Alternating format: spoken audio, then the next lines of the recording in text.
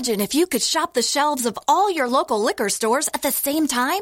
Well, spoiler alert, you can with Drizzly, the #1 alcohol delivery app. Drizzly lets you compare prices from local liquor stores on a huge selection of beer, wine, and spirits, then get them delivered right to your door in under 60 minutes. And right now, Drizzly is giving all new customers $5 off their first order. Just enter promo code SAVE5 at checkout. Download the Drizzly app or go to drizzly.com. That's DRIZLY.com.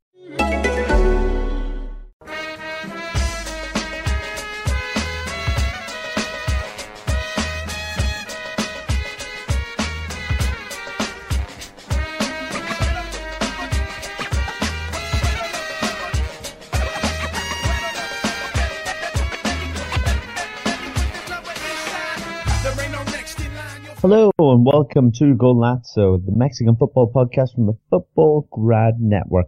I'm your host, Bryce Dunn. And joining me, as always, Manu Vets. Manu, how have you been? Yeah, very good. How about you, Bryce? I mean, I have to tell you, we have spring, 15 degrees, sunshine, blue sky. I love this time of the year. So I'm doing really well. But how is it going over there in London? Well, it was obviously raining when I was walking home from work today, as to be expected, I suppose. But it's a little bit warmer. It was cooler this last, 10 days ago, I suppose. There was lots of snow, more snow than what we would normally anticipate. But I would say by Canadian standards, not very much. But it's somewhat warmer now, and the weekend wasn't too bad. If we're to be very British and speak about the weather. But we're not alone. Someone has finally come and joined Manu and I on here. I don't know what is Swedish for hello, but Ole, you're back. I am back. It's been like far too long. It's probably been, 3 or 4 weeks at least. I'm finally in London, still not able to podcast in my own place. I have to do it at my girlfriend's because I don't have internet installed there yet. But I'm here and I'm ready to talk about Mexican football again. Wow. I mean, do you even follow Liga MX anymore? Oh, of course I do. Yeah, I mean, I still follow all the Twitter accounts and everything, and just try and keep up to date as much as possible. Maybe I can't watch as much as the football as I'd like to because of the hours I now work, but I'm still keeping up to date with everything. Of course, I can't let it go that easily.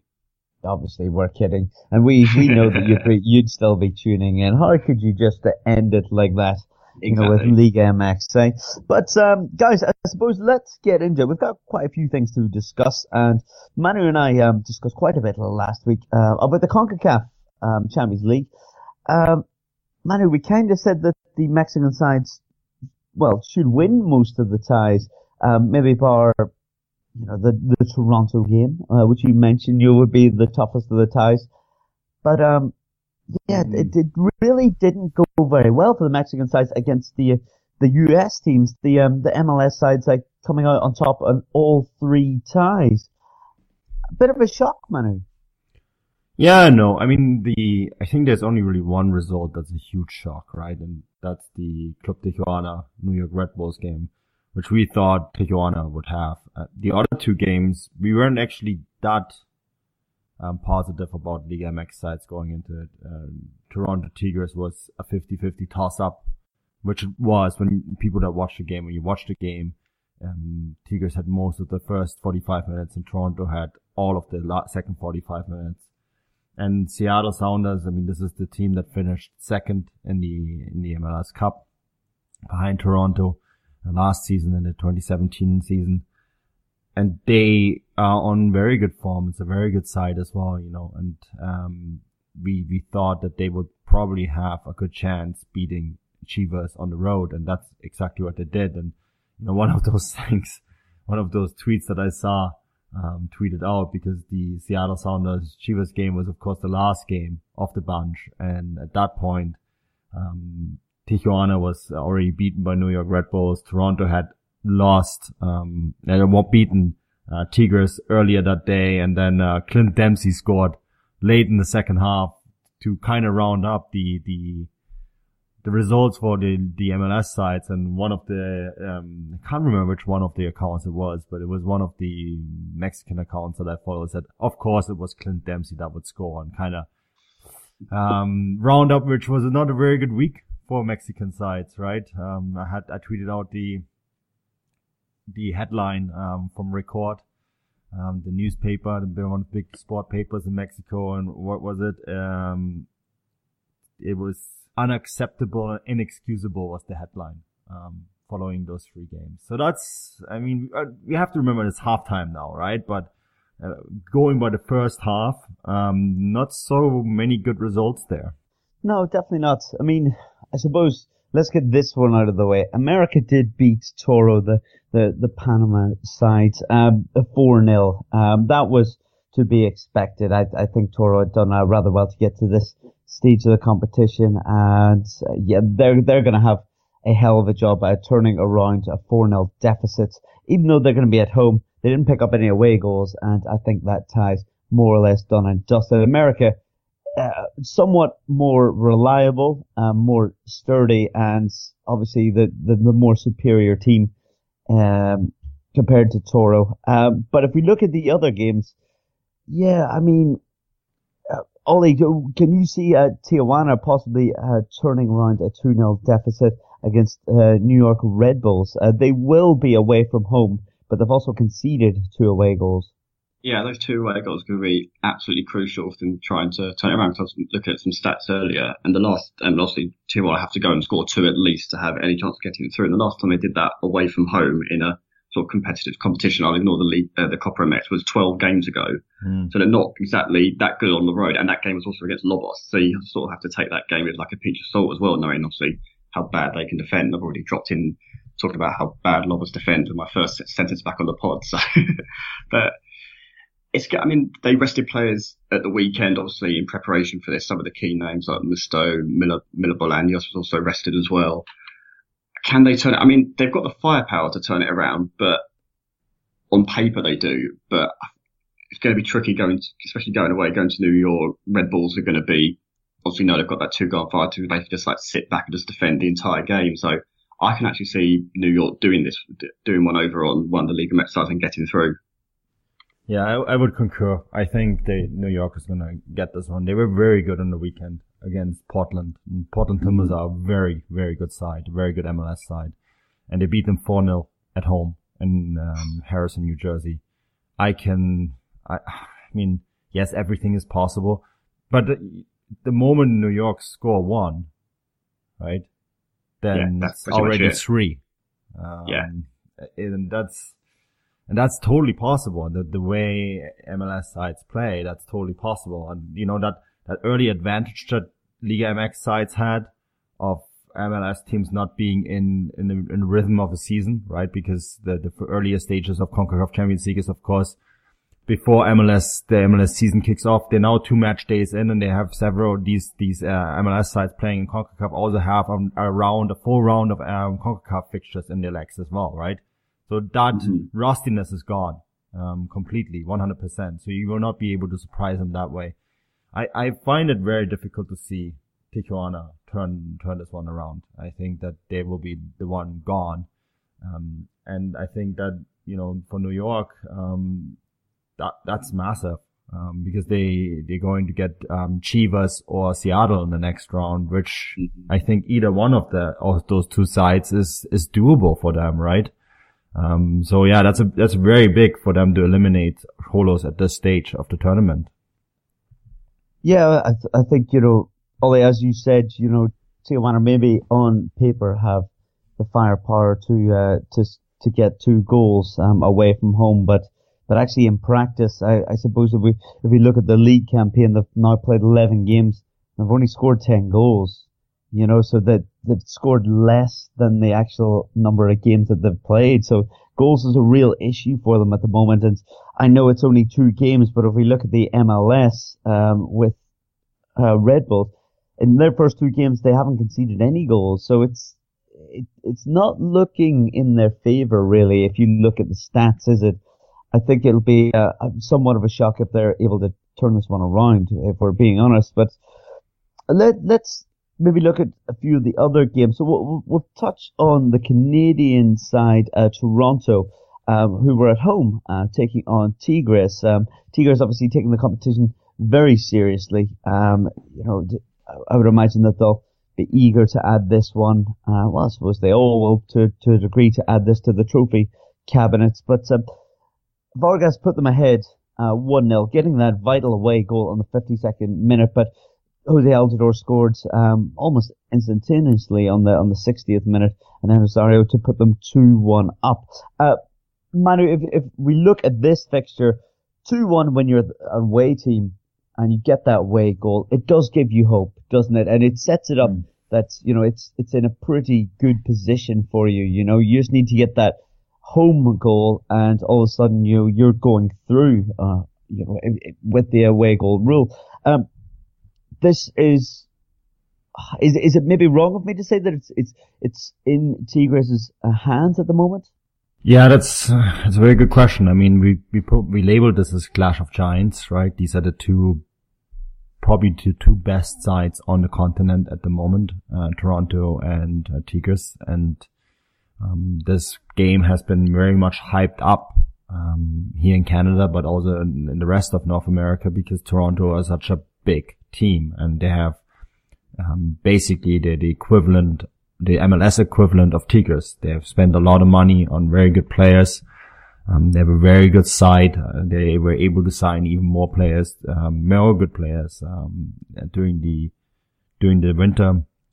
And they're also a team that are not done yet when it comes to acquiring players. And with the firepower that they have, I think that the one thing that surprised me, that for the first 45 minutes or so, they seemed to be very nervy in that first leg. And it took them until Vargas scored to really get into this game. And after Vargas scored, they really quickly equalized, and then they got, of course, a late goal, to make it 2-1. But I felt actually that Tigres couldn't have complained if in the end, the game would have been 3-1 for Toronto, or maybe even higher.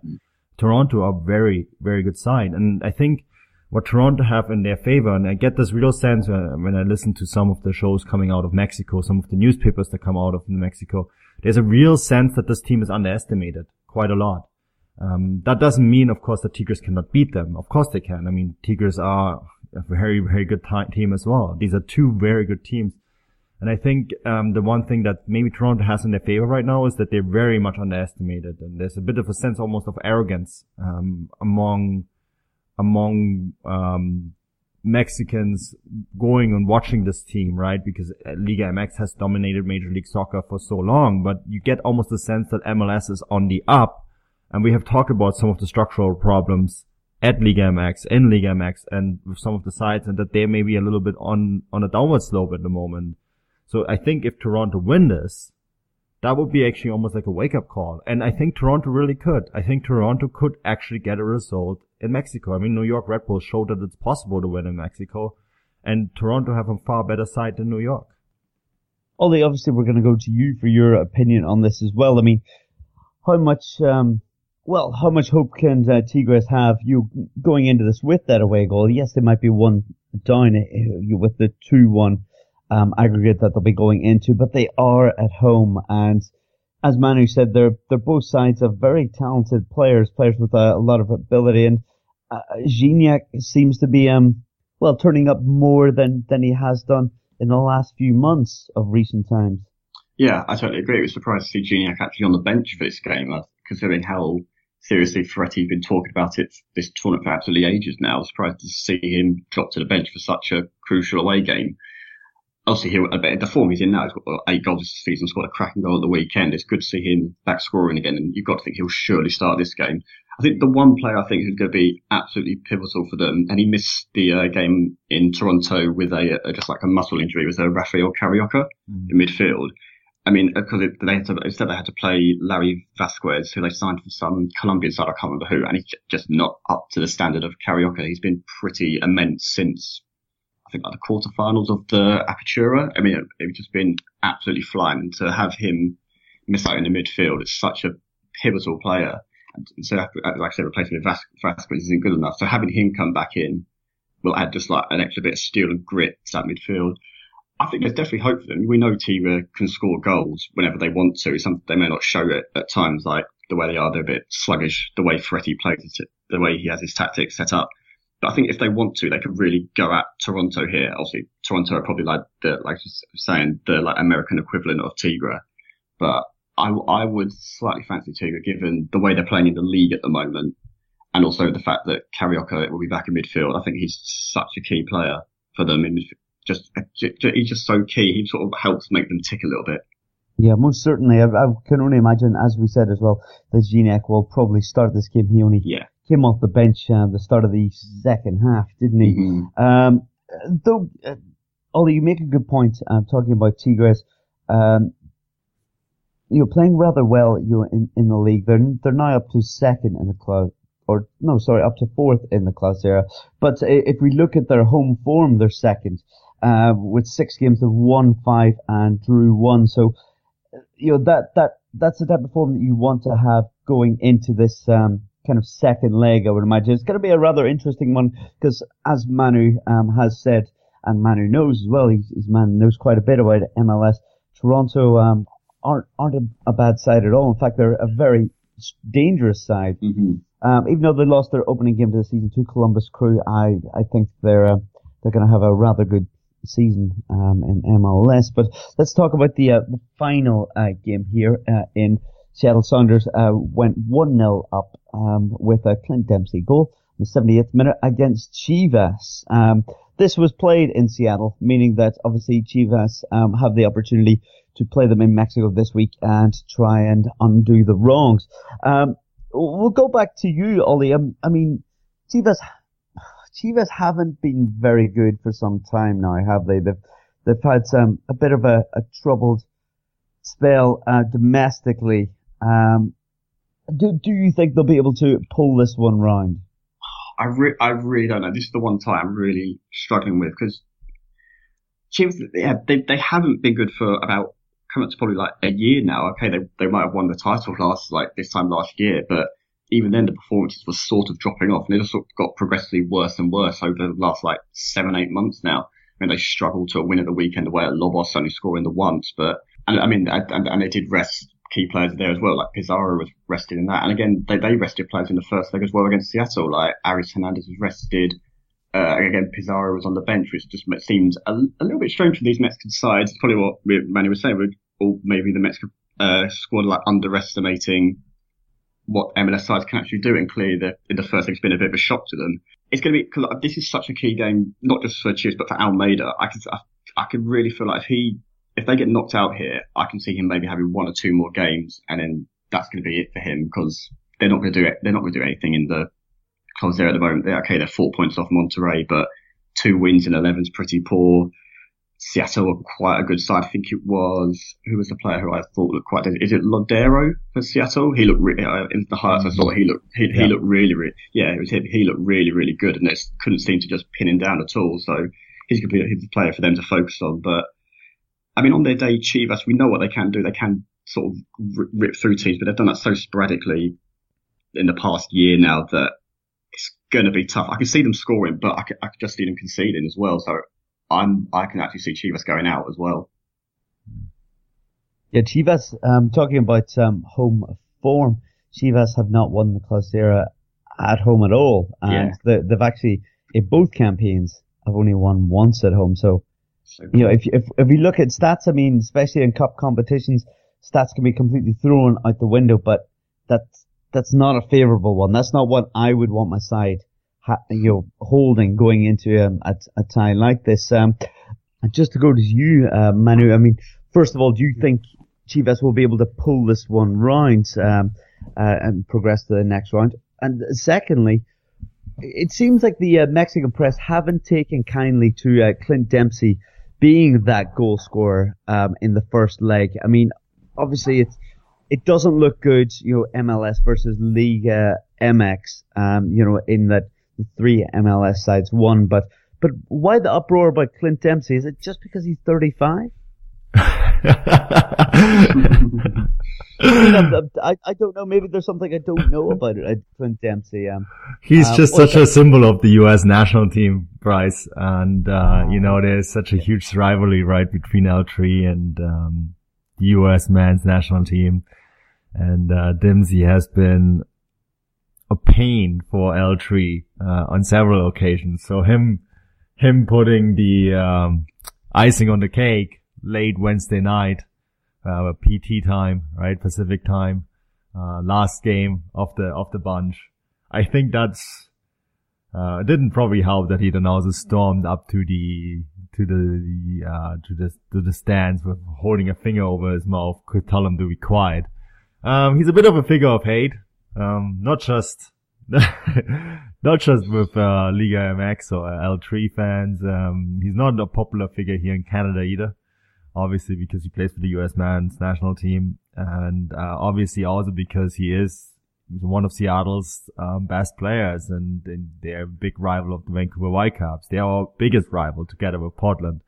So I had a chuckle out of this. I personally, I'm a journalist. I do cover the Whitecaps as part of my job for Pro Soccer USA. So I do cover them very closely, and I do actually kind of like Clint Dempsey. I think he's a very effective goal scorer, and he got the job done. So it's a bit of a funny one. So a bit of a funny side story. But yeah, he's on the headline that I told you guys about. He's on the front picture, right? And then underneath it says, as insulting, unacceptable, right? I mean, you don't really need to translate that. It's quite clear what that means. Yeah, unfortunate times for the MLS sides. But guys, just before we leave the CONCACAF Champions League, I think we're all in agreement that Club America are going to go through. Speak now if you disagree. Nothing. That's what I expected. But guys, let's take the other three fixtures. I want you just to say who's going through. Tijuana versus New York Red Bulls. Ollie? New York Red Bulls. And Manu? Same. New York Red Bulls. Yeah, that's three of us then, unfortunately. Let's go to Toronto versus Tigres. Manu? Okay, I'm gonna fly the Canadian flag here, and I'm gonna say Toronto. Ooh. Ollie? I have to go with Tigres. I'm gonna go Tigres as well. So let's see how that one pans out, eh? Interesting times. And that leaves me That's it. The Canadian went, the German Canadian went for Canada, and the Englishman and the Northern Irish guy went for Mexico, eh? Multicultural, eh? Let's go for the final game. Now we've got Seattle Sounders, taking on, Chivas. Obviously 1-0 to Seattle Sounders in the first leg. Ollie, who's gonna go through in that one? I'll be going with Seattle to go through. Manu? Yeah, it pains me to say that, but I think Seattle. Yeah, I think Seattle as well. So it looks like Club America and Tigres on the Golazo pod. We fancy going through the others. Let's see what happens. But we'll keep our fingers crossed. Guys, let's now look at things domestically, as plenty's been going on there. Well, we've always talked about doing a Santos watch. Manu, is now the time to do it? I mean, they're top, they're 2 points clear. They're looking very good. I mean, it's silently quietly, they have sneaked up all the way on top of the table, and we're getting now to a stage of the competition where this is serious stuff now, right? This is 11 games played. We're only 16 games away from the playoffs, guys. Let that sink in for a moment. Six games away from the playoffs. That's 7 weeks. Yeah, I don't know where that's went. I have no idea where that's went. It's gone quick, and they have won 7, drew 2, lost 2. Yeah, I mean, scored the most goals in the league ahead of America. Only conceded 11. I think we're now at the stage where we can say, yes, Santos Laguna are for real. I mean, where they are right now, they're certainly going to make the playoffs. And I mean, they were excellent this weekend, right, Ollie? This is a match that we both follow closely. They were absolutely fantastic. Yeah, I think what's also impressive enough as well, they did this without their star man Giannini. He missed out with some sort of like muscle tear, and they still were just able to pull them apart. I mean, I think who's the player that impressed me the most? Is it Izzy Jara, who they signed from Necaxa?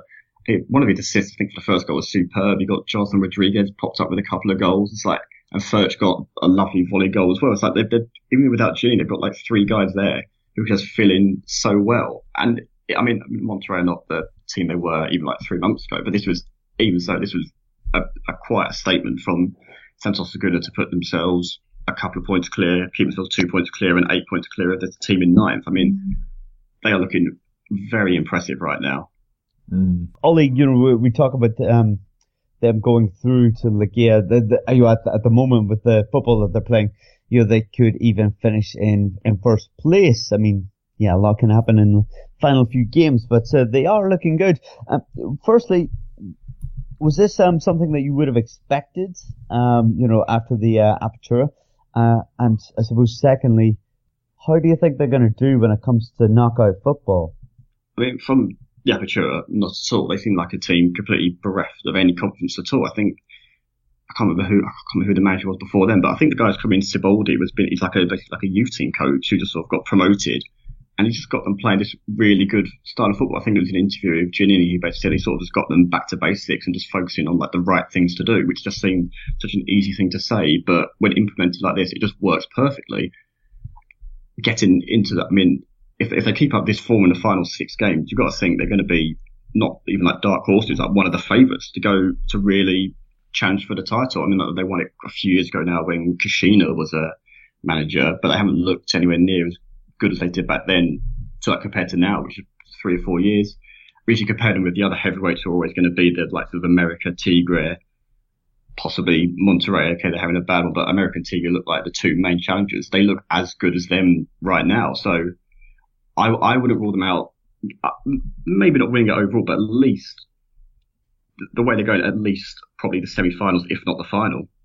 Yeah, and it wouldn't be the first time they had won a title. This is a side that has been competitive. I mean, they haven't been competitive in the time that we did the pod, right? So we kind of brushed over them a little bit. But I mean, this is a team that has won 1, 2, 3, 4, 5 titles. Yes, I'm reading this off a document, and won a Copa MX as well, and we're runners up in the CONCACAF Champions League twice. So this is a team that, or a club that has a tradition of winning titles, even though they're very young. They were only founded 34 years ago in 1983, in a part of Mexico that's kind of been lacking big time football beforehand. So, I mean, this is a bit of it's a bit of an equivalent of Bayer Leverkusen, a bit of a plastic club in some ways, but this is also a club that's very well run, a team that does very well and does very good things. And yeah, I mean, you see that now. I mean, they, as a club, they have sort of undermined the big sides, in this half of the season. Yeah, very much so. As Ollie said, you wouldn't have seen this coming, whatsoever. In the Apertura, and they really sprung it on us, haven't they? Ollie, what would you say to anyone that's maybe said, Monterrey, in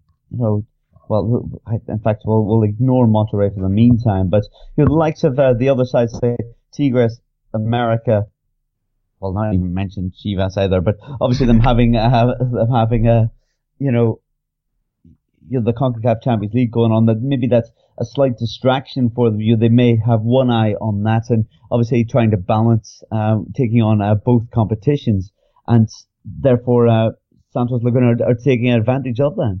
Yeah, definitely so, because Santos Laguna are just they are in the Copa MX, but they just like rotate pretty much every week for that, maybe play a few strong players. But yeah, once they've got that out of the way, they can fully focus on this. Obviously, like Tigre's main thing at the moment is the CONCACAF Champions League. If they get into the playoffs, if they get into Liga, then that's just, I think it's probably just normal standard for them, really. Same with America. They'll probably get in there, but their main focus is the Champions League. Whereas Santos Laguna, they can just absolutely go for the title now and just really put the pressure on the other side to show them we're here. I mean, they've done this over 11 games now. It's not just like a good 3 or 4 game sort of burst. They've really showed that they're now consolidating themselves as potentially a big hitter for this season as well. And I think they can, if they continue to play like this and they keep Siboldi and they keep Giannini as well and keep this form going out, they can probably hopefully try and be like a danger in the coming seasons.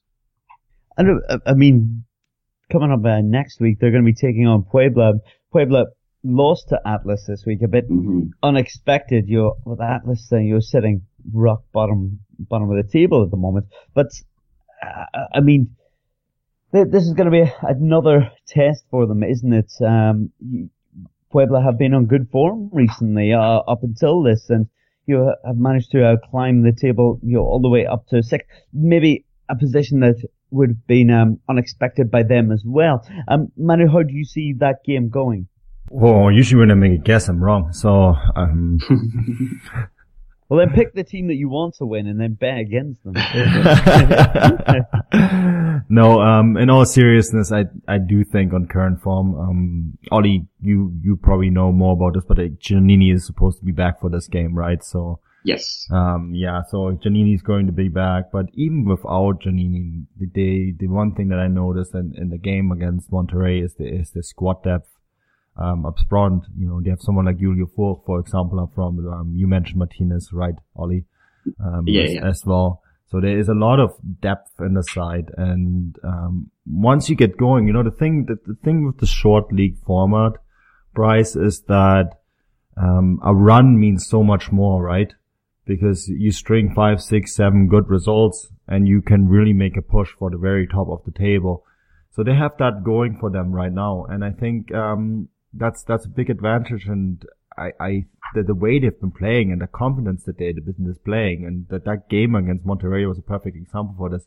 I can definitely see them beat Puebla handily and further build on their lead. Yeah, most certainly.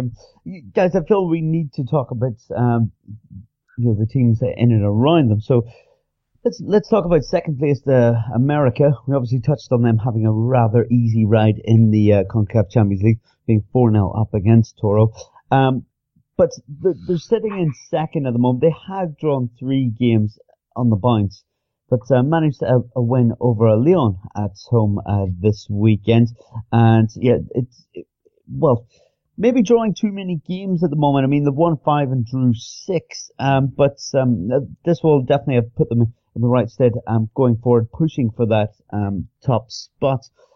Ollie, I suppose the question is, can they finish top?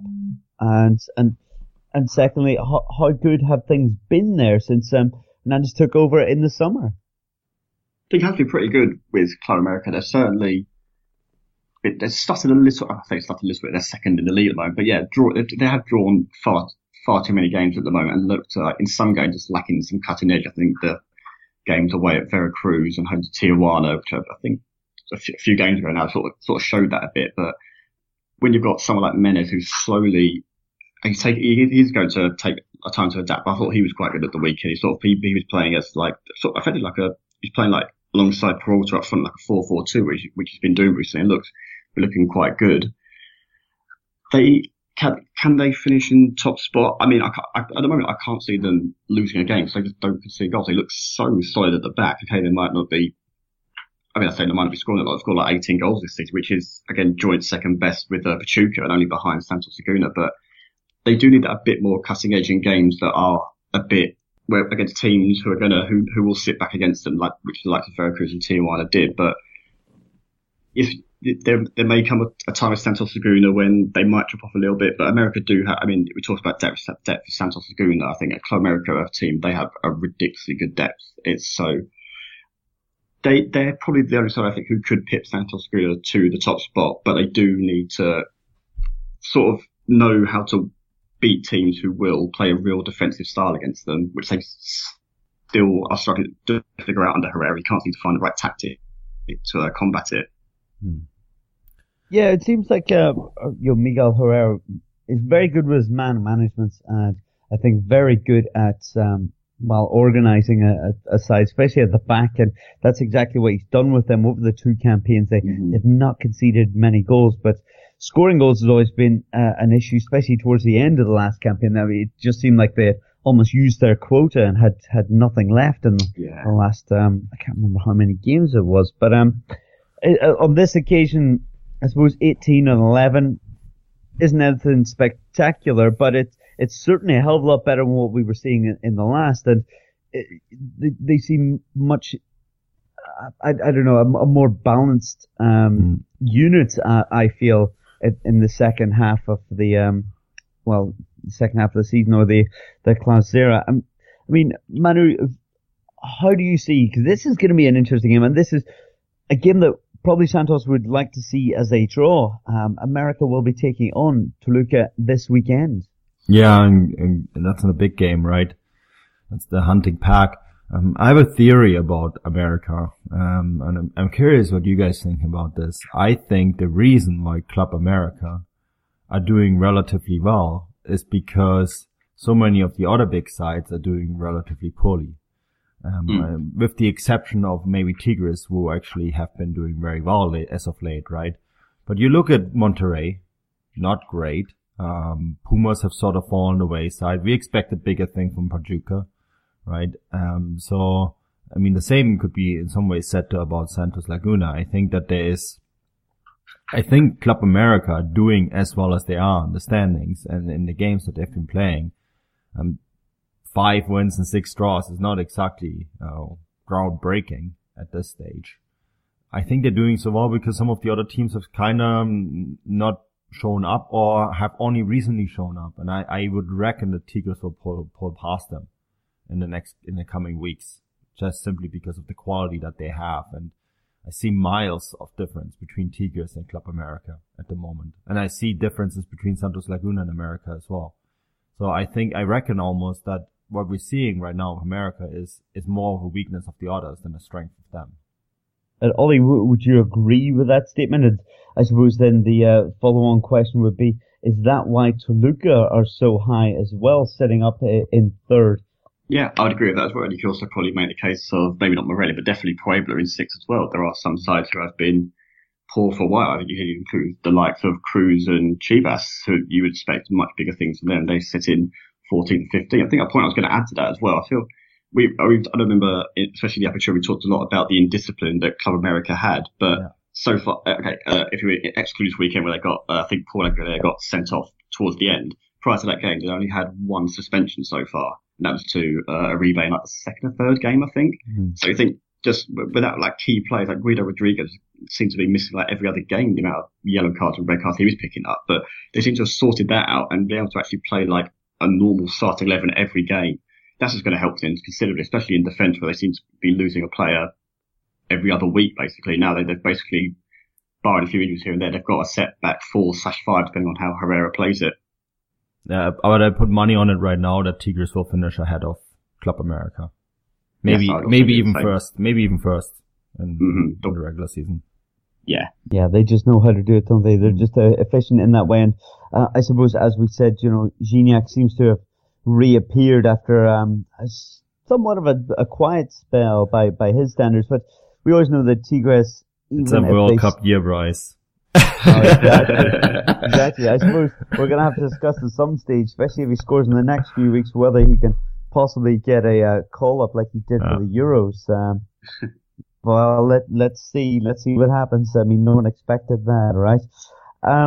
Guys, let's talk about maybe the sides that haven't done so well in recent weeks. Monterrey, obviously, the wheels seem to have come off the bus to a certain degree.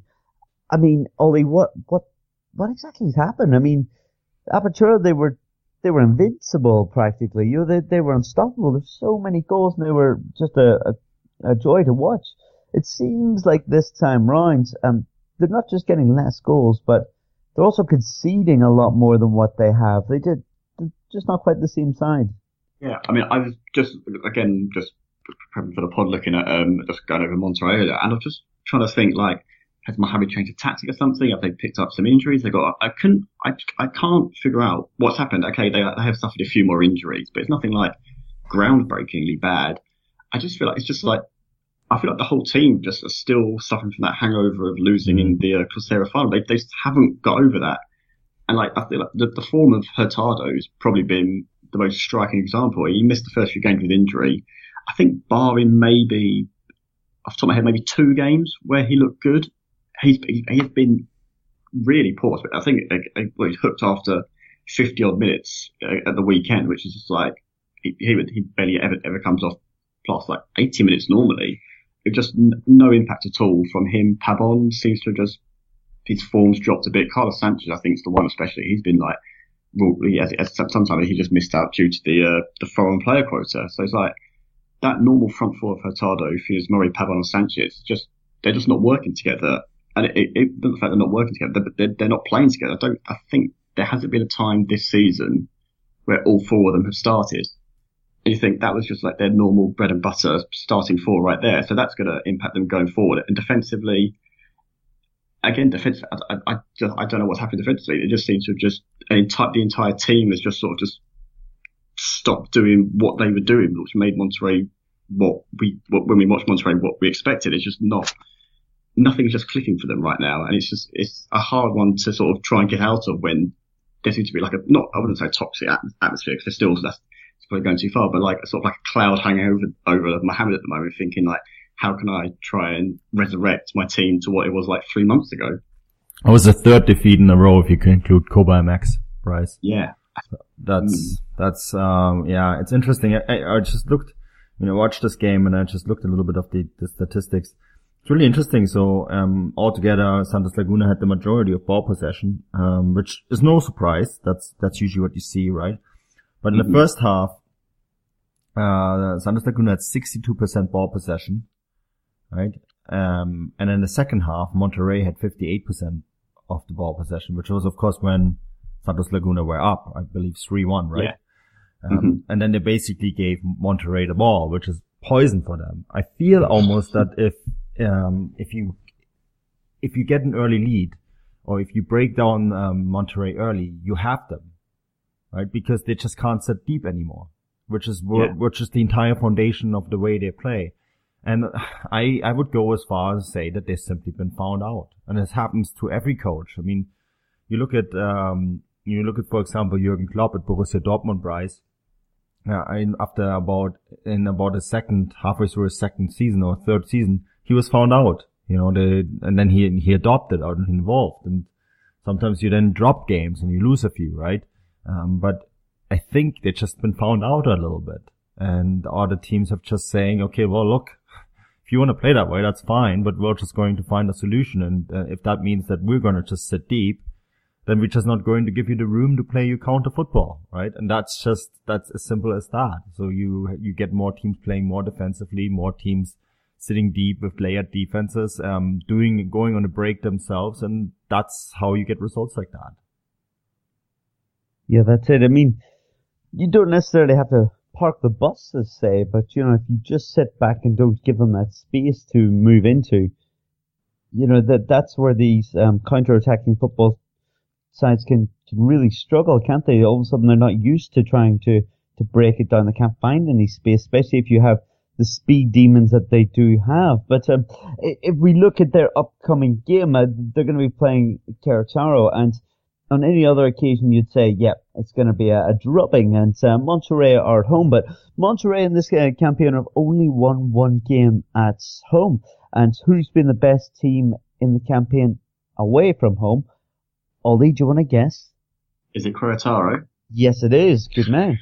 They've won 3 out of 5 and drew 1 as well. So all of a sudden, which is, I suppose, probably a lot of people are raising their eyebrows at the moment, because it's not what you would expect from a team sitting in 13th. Probably also suggests how bad they've been at home. But that could be an interesting game just to keep your eyes on, and it would more than likely mean that Monterrey would fall out of the Liga spots. So yeah, but we'll have to see how that one pans out. But Manu, we're going to go back to you, because we have to. I mean, what on earth is going on with Pumas at the moment? Oh man, that game against Luca was dreadful. It was, they wheels came off real fast. Seems to be a theme of theirs. But it's not too late. If they find their groove a little bit, then they're still in that spot right there on even points with Monterrey. But yeah, they've been playing some real dreadful football, as of late, Bryce. And I think what they need is just a bit more depth up front. This is like something that we mentioned, right? We thought they had it, but obviously teams have now been able to shut out Nico Castillo, and if you shut out Nico Castillo, that's pretty much it for them. So I think that pretty much sums it up in a nutshell. But yeah, I watched that game against Toluca on Sunday, and I want those 90 minutes back. Yeah. Don't worry, they're gone. But yeah, I suppose. Ollie, do you know exactly what's gone wrong there? I mean, they were dreadful for so long, and then all of a sudden it looked like everything was resolved, and now they're dreadful again.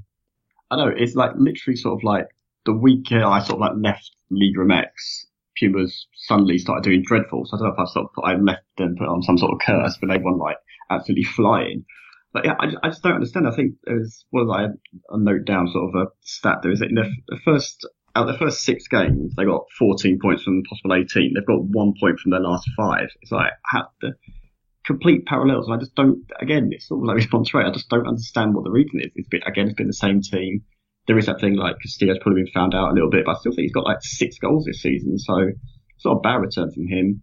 Alastair, I think, he started very well, and he looked like he was going to link well with Nico, but that hasn't come off recently as well. And he, from some of the highlights I saw, was quite poor at the weekend. Midfield isn't as strong now as they were starting. I think Marcelo Diaz had a great start to the Closera even, and his form's dropped off a little bit as well. It just seems sort of like with Monterrey, just like a collective drop off in form, and it doesn't seem to be any rhyme or reason for it. I mean, we know what they can do because they showed it in like the first 6 games that they can absolutely destroy teams when they need to, and they just can't seem to do that right now. Yeah, that's it. It's a bit of a mystery at the moment, isn't it? They're going to be taking on Cruz Azul, who managed to win 5-0 against Pachuca this weekend. Yeah, unbelievable. Well, Ollie, you're sitting there saying ridiculous. How did this happen? Tell us a little bit about this performance. I mean, Cruz Azul were hardly having a good campaign. I mean, a dreadful campaign. I thought it was like 1 win in 10 prior to this, and I sort of like, I think it was 11 o'clock kicker, so I thought, okay, I might put this on for like first 15 minutes, see how it goes before I go to bed. And they scored 3 goals in 9 minutes. It was insane. It was, I think prior to this, they scored 8 goals all season. They scored 5 in that game. I mean, Mena for them was ridiculously good. I mean, he'd been pretty poor for quite a while now, and to just put on that performance was just completely out of the blue, just out of character for him.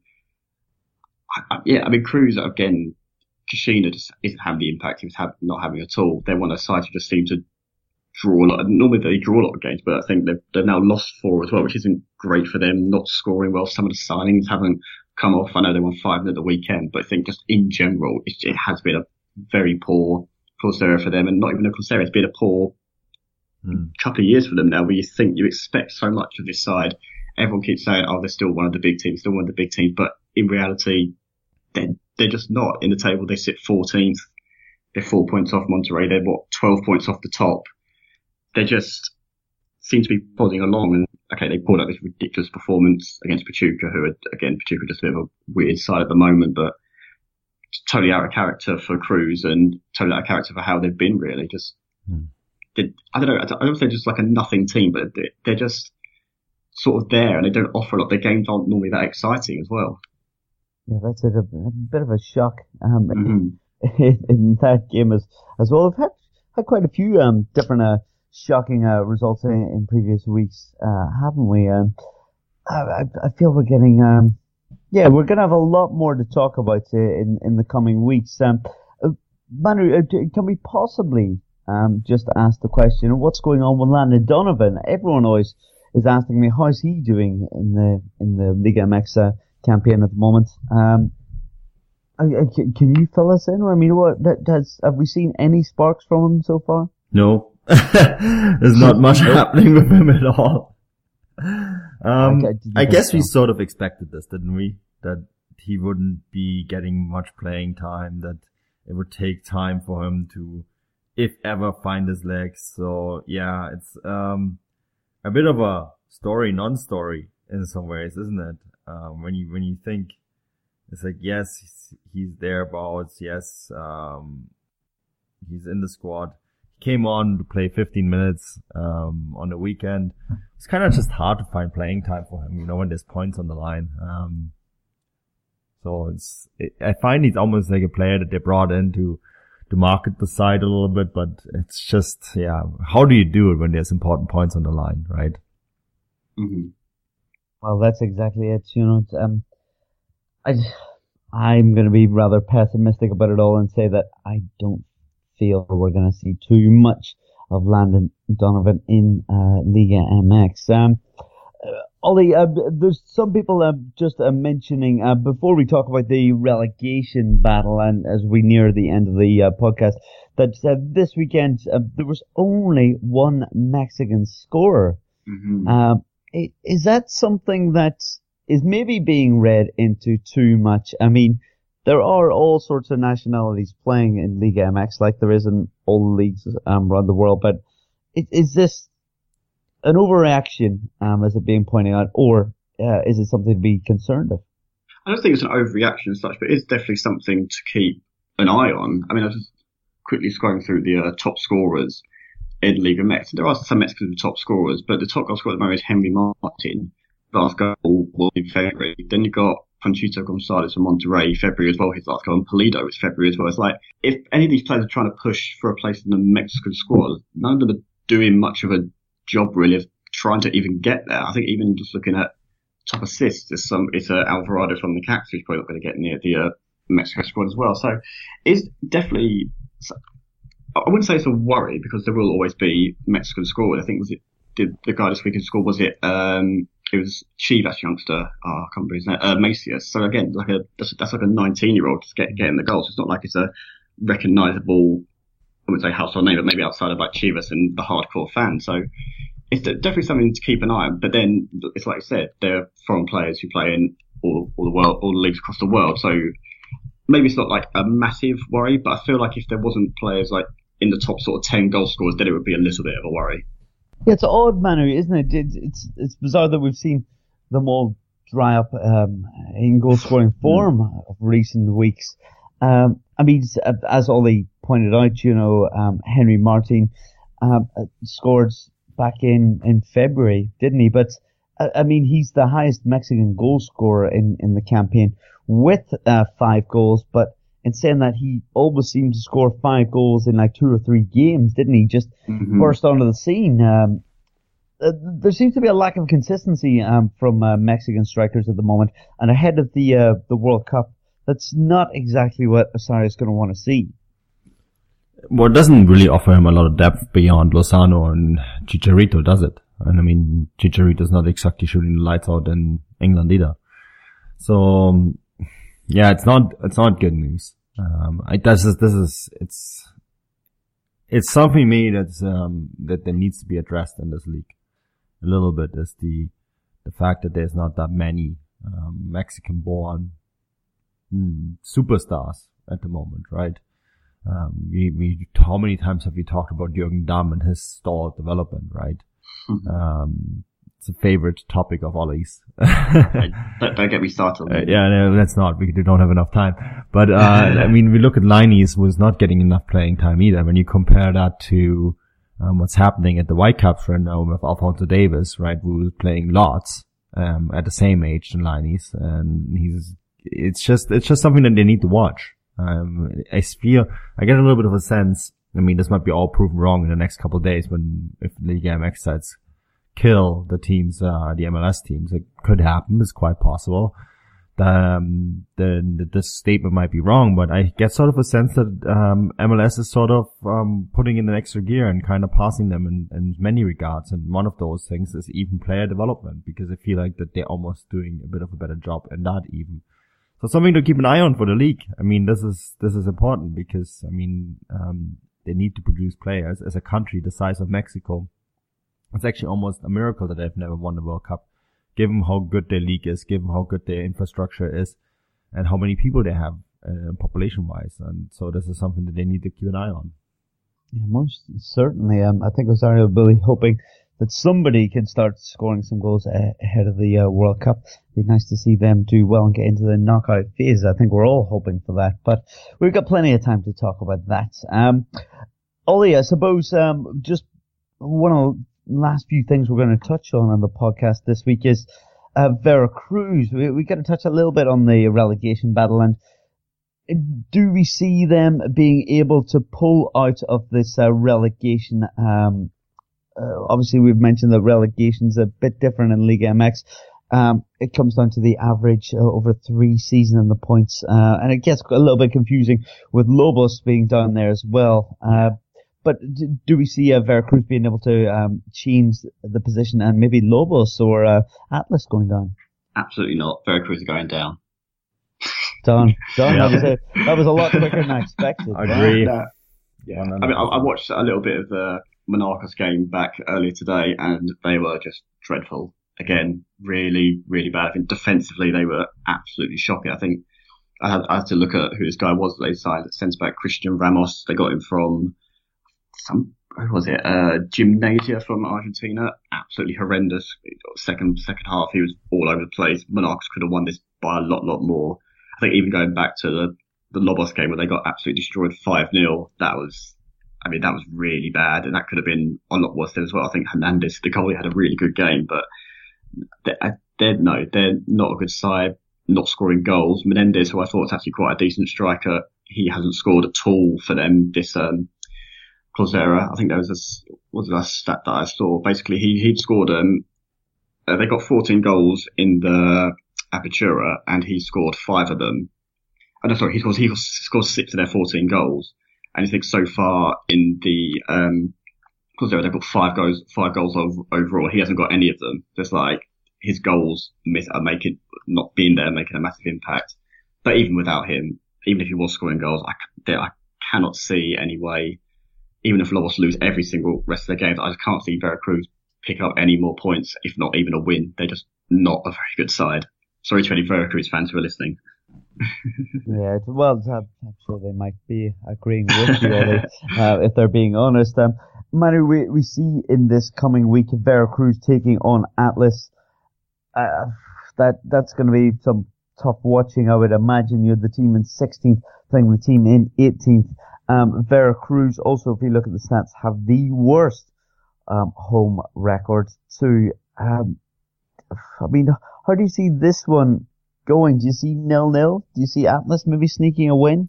Does anyone care? Is that what you're going to say? Yeah. I was going to say something like that. And once again, is anyone going to watch it? I mean, you basically have to be paid, like a paid commentator or fan of one of the two teams to watch this. It's not voluntary watching anyhow.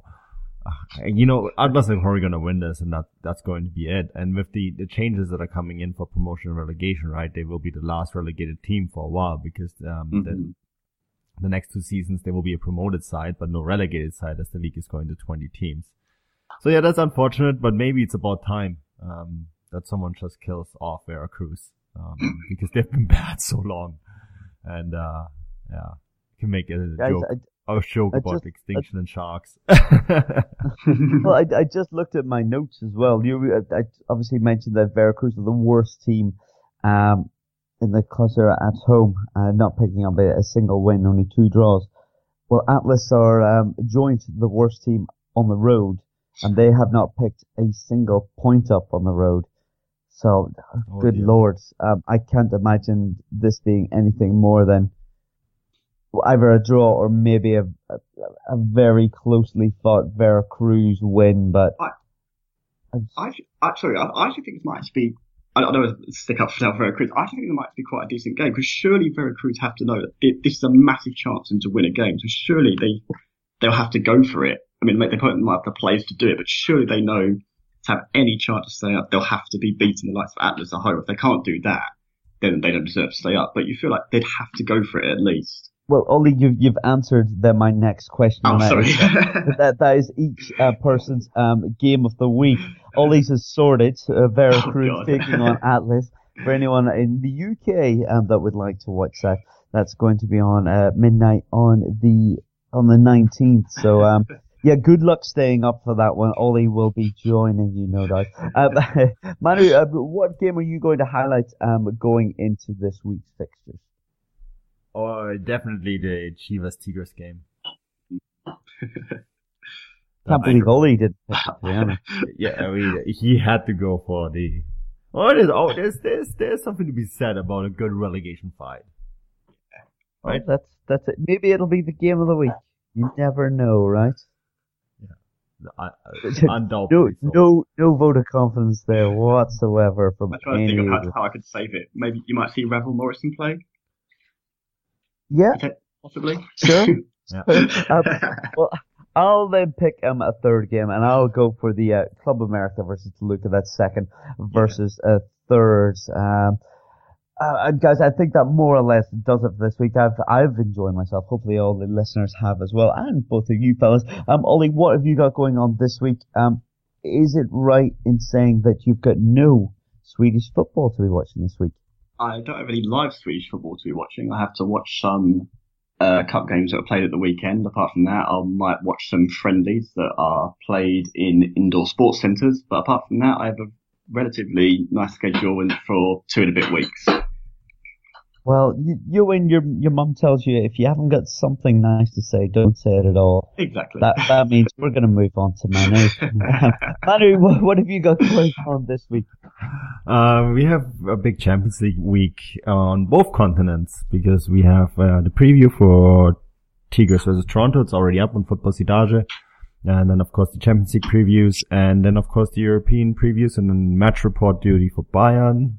And match report duty for Dortmund, for Leipzig. I'm pretty sure there's some other stuff going on. Yeah, the Football Grad podcast will be out tomorrow. We have a special guest on that podcast, talking about things that have been happening in Greece. So, looking forward to that. And yeah, that's pretty much it. That's all that's going on. So, a relatively normal week, I guess, Bryce. It's a normal, busy week for you and the Football Grads network. I suppose, guys, if you want to check out any of the match reports, because there's going to be loads of them there, and lots of other interesting articles, head over to @FootballGrad Live on Twitter. There's going to be so much content on there. Also, head over to @Golazzo Podcast, which is our page's Twitter handle. And if you feel like you have any questions, you can either contact either of those or any of the three of us. Be good to hear from you. If you've enjoyed the podcast, please leave some positive comments on the likes of iTunes and what else. I've been your host, Bryce Dunn, and you can find me on Twitter @Bryce11. And that's more or less does it. Anyone else got anything to say? Watch Atlas Veracruz. There we go. That more or less does it. Okay, thank you and good night.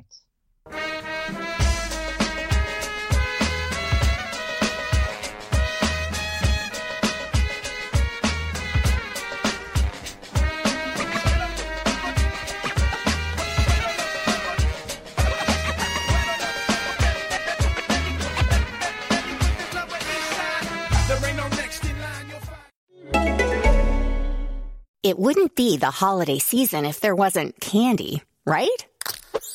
Celebrate the holiday season with the Holiday Crush. They've sprinkled candy with a holiday theme and fun-packed challenges every week for 5 whole weeks, finishing on January 4th. The more challenges you complete, the better your chances of unwrapping delicious rewards. So, are you ready to crush the holidays? Play the Holiday Crush now. Download it from the App Store, Google Play, or Windows Store for free. Terms and conditions apply. Thank you for listening to Believe. You can show support to your host by subscribing to the show and giving us a 5-star rating on your preferred platform. Check us out at Believe.com and search for BLEAV on YouTube.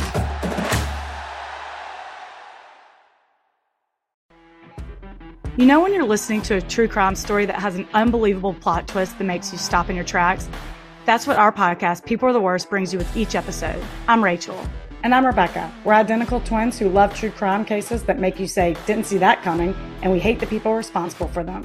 Listen to People Are the Worst now on Apple, Spotify, or wherever you get your podcasts.